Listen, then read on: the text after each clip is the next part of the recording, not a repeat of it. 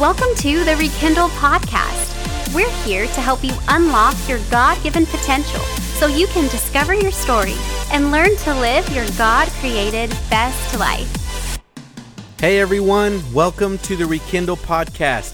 Thank you for joining me today. I am very glad that you are here. As always, our goal is to provide you with great content in 20 to 30 minutes every podcast, and we drop a new episode every Tuesday. So every Tuesday, you can be looking forward to new content. Go and follow us on Spotify or subscribe on Apple Podcasts or wherever you stream, so that way you never miss an episode. We just finished a series of discussions on identity over the past 4 or 5 weeks. And of course, identity is very important because I believe without identity, it is impossible to accomplish what God is calling you to accomplish. You have to know who you are in Him. And so I encourage you, if you missed any of those episodes, go back and take a listen. It sure will benefit you. But over the course of the next 3 weeks, I want to talk about our mission statement. You know, I gave this mission statement to the podcast for a reason, because my vision behind the podcast is to help you, because God is calling you to do something, and this world needs you, right? At the end of every episode, I always talk about that. God wants you, right? He doesn't need you. God could do this all on His own, but the amazing thing about it is He wants you. He wants you to participate. God wants you. Now, the world, they do need you. They need you to be who you are. They need you to be who God has called you to be the expression of Jesus Christ in the world, a light in the darkness, right? But most of all, you deserve your best. You deserve your best effort. And so, you know, we're talking about this mission. The mission statement of the podcast is we are here to help you unlock your God-given potential and discover your story so you can live the God-created best life. And so I want to break down those 3 different areas over the next 3 weeks and really dive deep into what it looks like for us to unlock, to discover, and to live. Because it looks different for everyone, but there are common denominators here. Because my goal is just like God. He didn't create us as clones. He's not making us Christ followers in some factory where we all look, feel, and are the same. But what He is doing is He is expressing Himself through all of us in our different ways, in our different circles of influence, in our different lives, right? And so He is very much about helping us to unlock what He has given us so that we can be that expression to the world in our own flavor, in our own way. Because again, who you're going to impact, who God's called you to impact, is different than who He has called your neighbor to impact, who He has called your fellow brother in Christ, brother or sister in Christ to impact. He has called you to impact others for His kingdom and to do it through the way He created you to do it. So today we're talking about unlocking your God-given potential. You know, we are in the middle of this pandemic. It's April of 2020. You've heard me mention this in some of the other podcasts. So we're about in the middle of it, maybe on now the downslope of it. We've been living this way for about, I think, 6 weeks now. So it's kind of become more normal, I guess, if you will, though it's not normal, right? But we all know what it is to live like in this pandemic now, what it looks like. And so some of you out there maybe have begun asking this question: what is the new normal going to look like? Because I think you would agree with me that we're not going to go back to business as usual, the way life was prior to this pandemic. I think that it has impacted our way of life and will impact our way of life for generations to come. I believe we're going to a new normal. What we are walking through is unprecedented. It has never taken place. Anybody on this earth who is alive has never lived through something like this. And so now it is making its mark on the world, and it's going to change the way we live forever. But like anything else, when there is something new that we don't understand or we don't know how to move forward in, it presents fear. Fear is an emotion that is very gripping, very chilling, even to the place where it can stop us dead in our tracks and can impede us from moving forward and accomplishing the will of God for our lives. Fear is a very real thing, and I believe all of us on some level are suffering from fear in one area of our life or another. Maybe you're a business owner. Maybe you are a non-essential business and you've been closed all this time, and you've felt like you have lost time now that you have to make up, lost revenue that you have to make up. Maybe you've been paying your employees all this time with no money coming in. There's so much fear surrounding that. Maybe you are the owner of an essential business and your business has been open and you have employees that have been working. Maybe you're one of those employees that has been working on the front lines.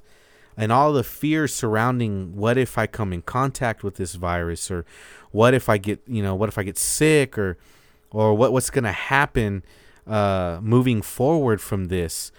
Maybe you're a church, maybe you're a pastor of a church or a volunteer at a church where, your services have stopped meeting physically and you've had to move into an area, into a realm you're unfamiliar with, which is doing your services online or doing them on Facebook or YouTube.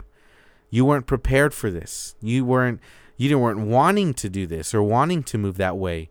But this whole pandemic, this whole situation has forced you into something you weren't ready for. Now what do we do? Now that this is all set, that this is happening, we're in the middle of it, and now we're moving into a post-pandemic world. What does this new normal look like? And there is legitimate fear behind it. And if you are feeling that today, it's okay. It's okay that you're feeling this fear. But now it's time for us to take the step forward. And what is God asking us to do? How is He confronting the fear in our life? When we are confronted with fear, again, it's crippling. But it's kind of like this, if you were to equate your passion and your desire for your business or your family or your ministry or whatever it is, your passion, your desire is like a fire, like a flame that is burning, right? Well, then something happens and it's like this, and now all you can think about is preserving what you care for the most and helping to protect that. But it's like, visualizing that if you try to protect a fire, a fire is an out of control thing. They talk about, controlled fires, right? Where you got to kind of steer it a certain way, but you can't ever really control a fire that is burning. And if you were to try to cover it, to protect it, well, if you it's like a candle. If you cover it up with a bowl, well, the fire goes out. Why? Because there's no more oxygen. There's no more airflow. There's nothing for it to feed off of. And our passions and our desires work very much the same way. If we move to a place to try to preserve it, to try to buckle everything down, whoa, I don't know what to do. I don't know what to do in this situation, so I'm just going to, I can't move forward. I don't have all the facts. I can't make a decision.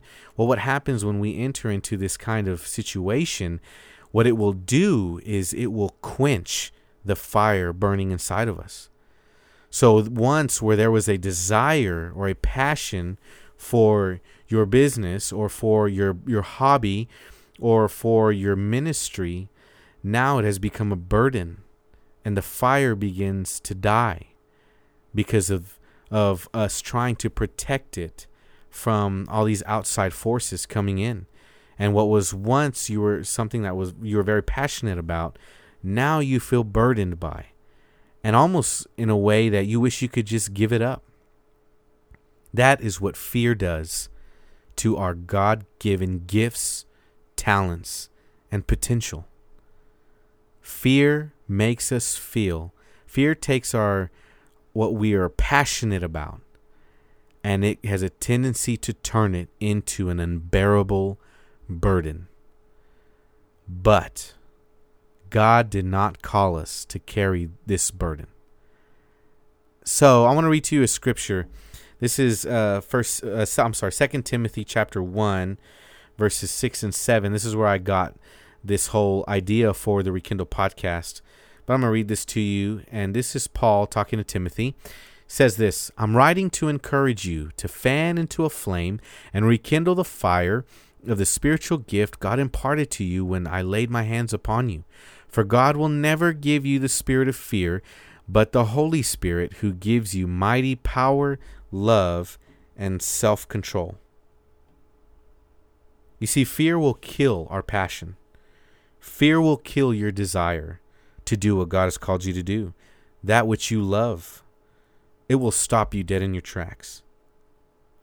But in this scripture, I love it because Paul is encouraging Timothy, and Timothy's probably going through a really hard time in his ministry.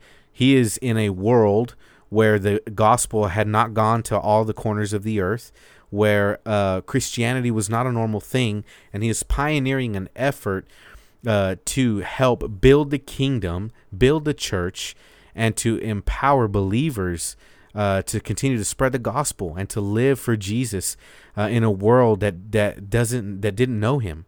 And so he's probably coming into contact with opposition, false teachers, people who are questioning him and challenging him, what he is teaching. And remember, Timothy's a young guy, a relatively young guy in the midst of a lot of an older generation, maybe even older people who have these ways of life and these philosophies that they have tried to prove to be true. And so they're questioning him. Now people are questioning him. Well, so-and-so saying something else. Why do you say we must follow this Jesus? What will he do for us? What can he do for us? You know, why do I need to live my life in a certain way? And so he is coming in contact with all this opposition. And what it's doing is creating this fear inside of him of I'm out here being rejected. And what am I supposed to do now? I don't know how to move forward. And what it's doing is it is quenching the fire to preach the gospel inside of him because he doesn't know how to move forward. And Paul is encouraging him.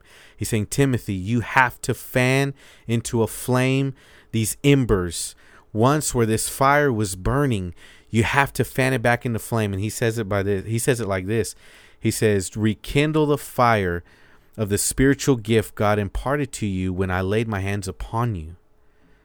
Timothy was called to do this, just like you are. Friend, you are called to make a difference where God has placed you. You are called to make a difference in your job place. You are called to make a difference in your home. Maybe you've lost your job through this pandemic and you find yourself at home. God is your provider. And maybe now you are at home and God is calling you to make a difference at home with your children.